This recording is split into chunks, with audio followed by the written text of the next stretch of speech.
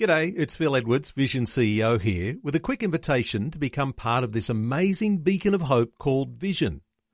Together we can put our love into action to help people of all kinds build or rebuild their lives on the truth of God.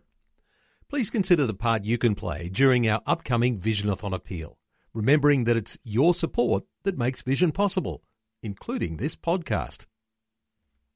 Life, culture, and current events from a biblical perspective. 2020 on Vision. And it's always a privilege to welcome to the airwaves Greg Bundar from Family Voice Australia, State Director for New South Wales and the ACT. How you doing, Greg? Oh, good morning, mate. Good to be speaking with you again. Mate, how you travelling in the middle of lockdown in Sydney at the moment? I think I've turned into a lunatic here, Matt. Lockdown, and this is, and we're told we're getting a Freedom Day in about 2 weeks. So I'm looking forward to getting out and maybe even dining at a restaurant, Matt. Well, mate, I've got lots of family in New South Wales, and you know my younger sister has 5 kids at home. Imagine that in the middle of lockdown. Wow, heartbreaking what people are going through. What do you do every day, mate? You get out and do some exercise as well? Yeah, my wife and I go for a walk every morning at 5:30 a.m. and we have a cup of coffee and we walk back. That's all we're allowed to do. My wife's a school teacher, so she's very much caught up in teaching online with Zoom and what have you. So we're pretty close. We have been for the last 3 months. Wow. We've been, sharing the internet, sharing the monitor, and it's good to have my wife home, I've got to tell you. Ah, there you go, mate. And which suburb are you in? We're in the southern suburbs of Sydney, so near the Georges River. Okay. Wonderful part of the world, yeah. Well, mate, it's a blessing to be able to catch up with you today. Always interesting to see what Family Voice Australia is speaking up about. One of the big issues of the day is the Victorian Christian schools are under threat. The persecution continues. What's the latest there?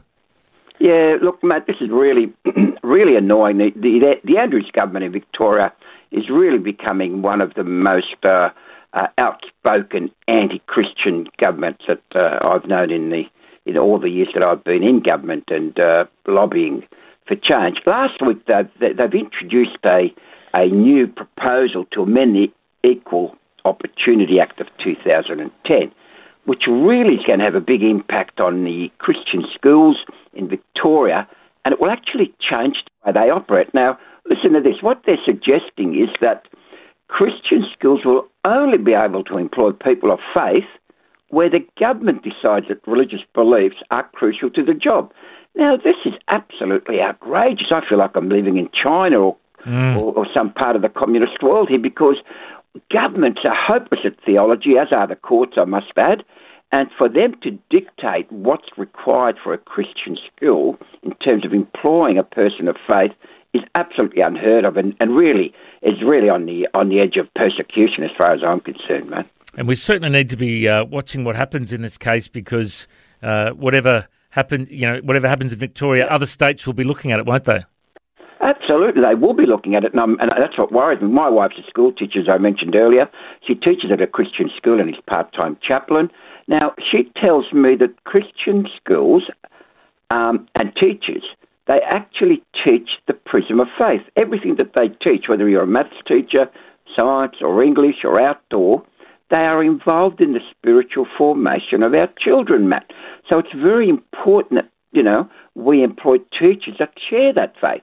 I remember talking to John Howard, the former Prime Minister, earlier this year in a webinar, Matt, where he said that schools should be allowed to employ those people that share the same faith as the ethos of the school. In other words, if you're a Liberal or Conservative, why would you want to join the Labor Party?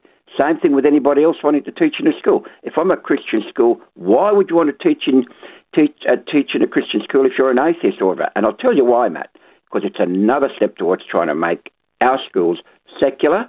And this is an attack on Christianity once again, man. Certainly is a slippery slope if we look at what's happening there with the Andrews government. Is there a petition or any way that people can speak up about this? Yeah, look, I suggest that everybody make sure that they write. If you are a Victorian, you do contact your state member of parliament.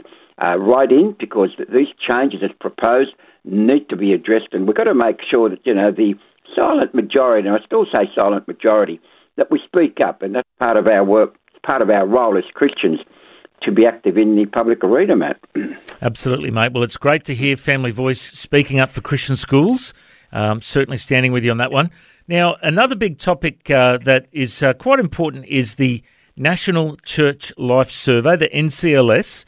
The research runs the 5-yearly survey, and tell us what's happening there. Yeah, I just wanted to really raise this with everybody that listens to the program on Vision Christian Radio, because the research, the National Church Life Survey, happens every 5 years, as you mentioned, and it's important that churches get involved, because what it does is it's one of the largest longitudinal studies of church life. Now, you and I both know that when we had the census back in August this year, there was one question on religion, and it wasn't mandatory, Matt, which really said that religion was not important in the eyes of the government.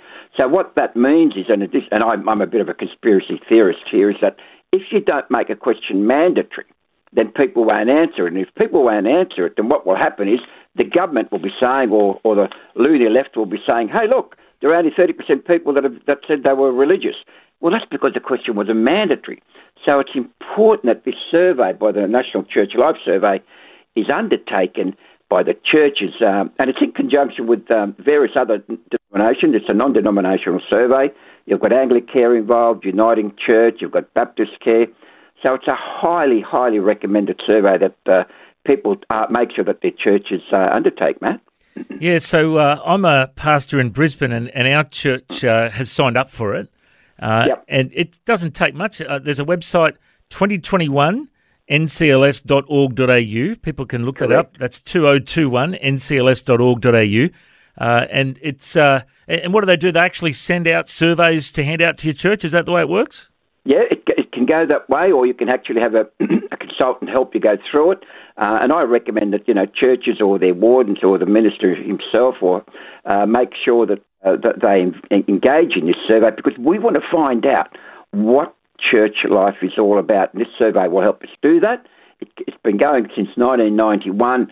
And as I said, I want to make sure that, we don't make Australia secular in the sense that, the church is under persecution, it's cancelled or whatever.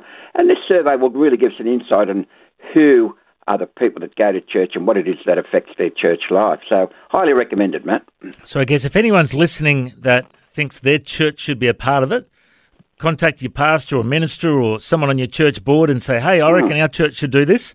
And just search up National Church Life Survey, and it'd be great if everyone could get on board so we've got some good data to tell the world what Christians believe. Absolutely. Now, another big topic is Switzerland has voted to make same-sex marriage legal by nearly 2/3 of a majority. What's the latest there? Yeah, look, this is really disturbing, and look, I keep saying it's disturbing because I am disturbed. I just wonder where our Christian life is headed. Now, again, I have to tell you that the word equality, and this is the argument that the so-called proponents of same-sex marriage use, equality.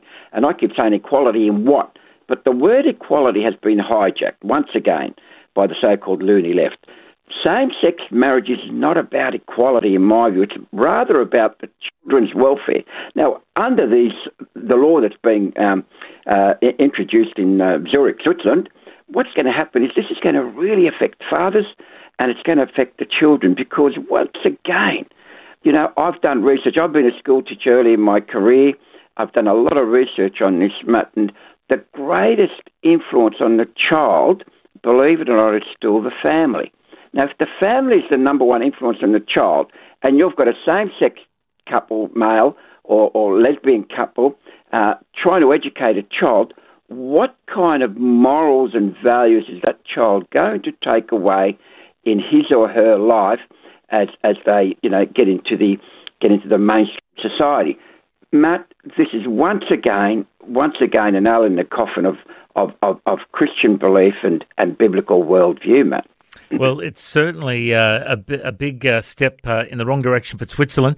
And, Greg, I think I may have shared this before on Vision, but I heard of a case from New Zealand recently where there was two women that were married, and they had kids from previous relationships, and they decided to go to church and got saved and decided they didn't want to live in a same-sex relationship anymore. Yep.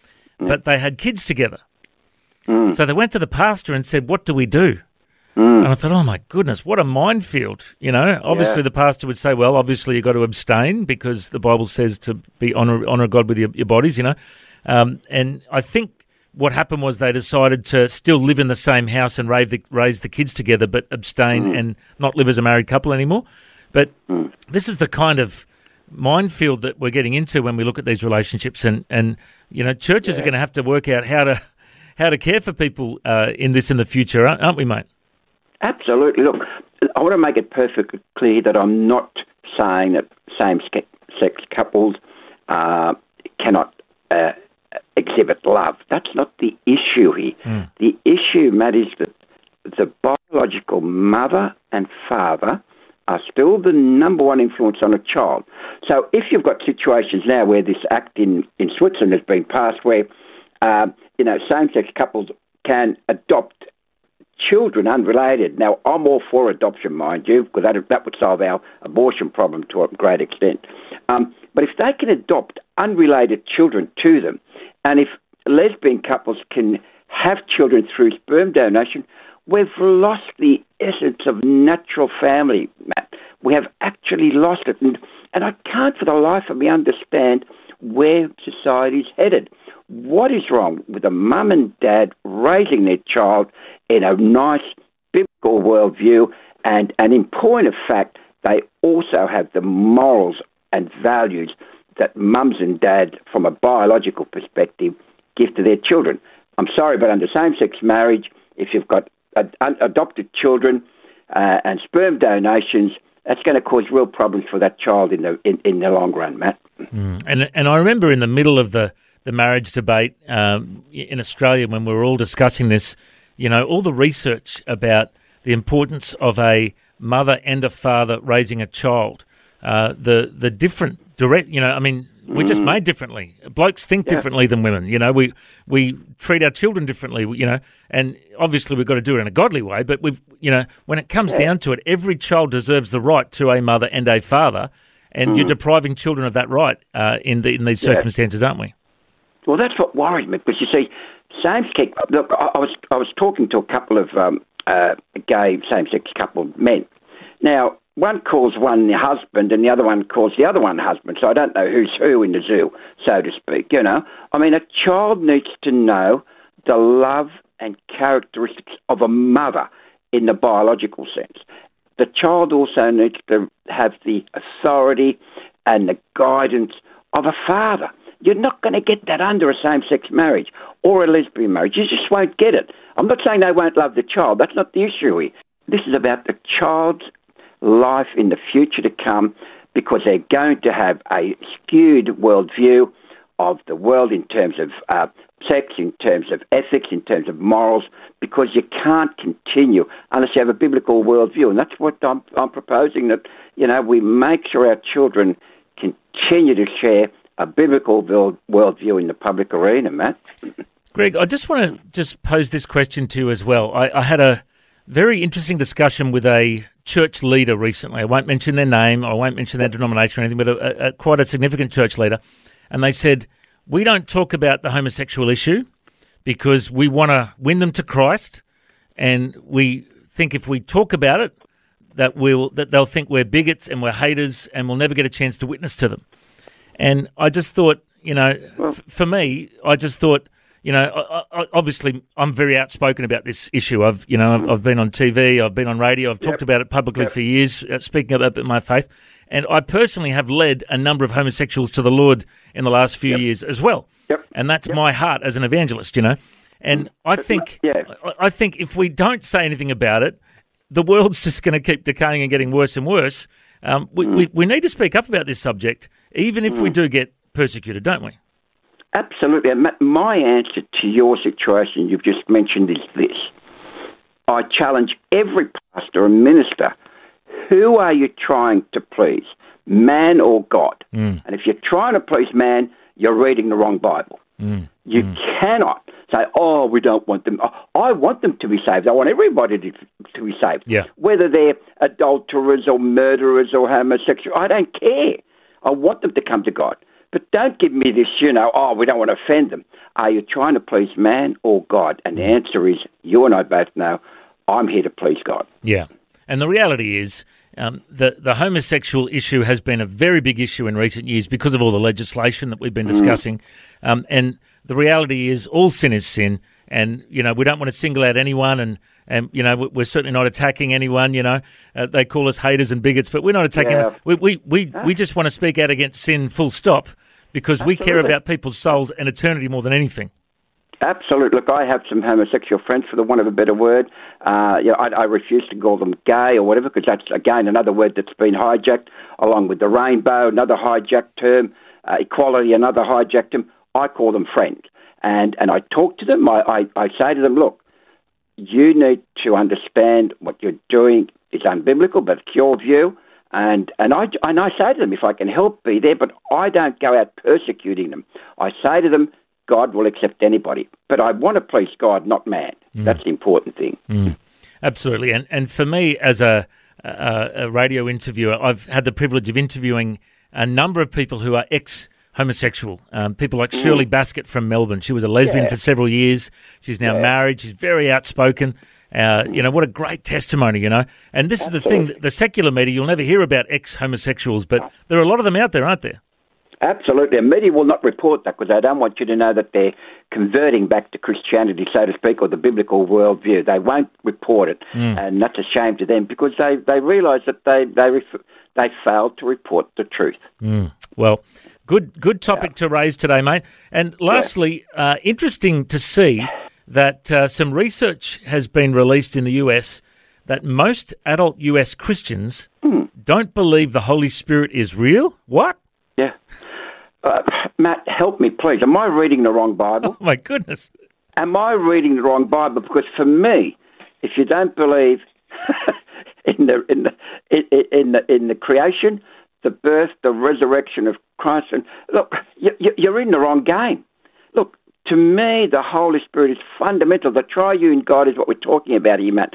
And unfortunately, the survey reveals that a lot of people don't believe in the Holy Spirit. Well, goodness me, what they're saying is, and this is what I'm saying earlier about trying to please man or God, they're saying to me that a lot of these people that were surveyed believe that they get their values and their ethics from from other sources, e.g., from their family or from their friends or their colleagues. Oh, well, hang on. You can't have, 10 billion different world morals and values. There can only be one, and that's a biblical worldview or a Christian worldview. So this survey highlights the fact that we have a real problem even within the church, Matt, because if you don't believe in the Father, Son, and the Holy Spirit, then you are not looking at a Christian biblical worldview of what it means to be a Christian. And Matt, we've got to really make sure that people are aware that that's the way our triune God works, Absolutely, and I'm very concerned about the famine of biblical knowledge in these last days. I think there's many believers that you pick up the Bible every now and then when they feel like it, but all the research shows if you read your Bible daily, you'll grow as a Christian. If you don't read it daily, you won't grow as a Christian. It's essential for us to be in the Word every day, isn't it? Absolutely, and one of the things I make, the point I like to make, and I do in my preaching when I do that, is that you cannot make the Bible say what you want it to say. You have to read God's Word and let Him speak to you through the Holy Spirit, and I think that's critical. But look, let's not make the Bible say what we want it. Let's make sure that we read God's Word as it was meant to be read, Matt. Absolutely. Well, it's been awesome catching up with you today. Yeah. And Greg, it's always a privilege. If people want to support Family Voice Australia, what's the website? Just familyvoice.org.au, and if I could just mention, on Monday, the 11th of October, I have a wonderful man who's written a book, A Glorious Ride from Jumble Plains to Eternity. I will be talking to him and a chap called Nick Cater, and I'm going to interview him about his book. It's a wonderful Christian book, and I hope everyone can tune in. Well, Greg, thank you so much for your time, mate. I reckon it's always a blessing to hear from you. God bless you. Thanks for your time. Yeah, and God bless you, Matt. Thank you for the opportunity. Thanks for taking time to listen to this audio on demand from Vision Christian Media. To find out more about us, go to vision.org.au.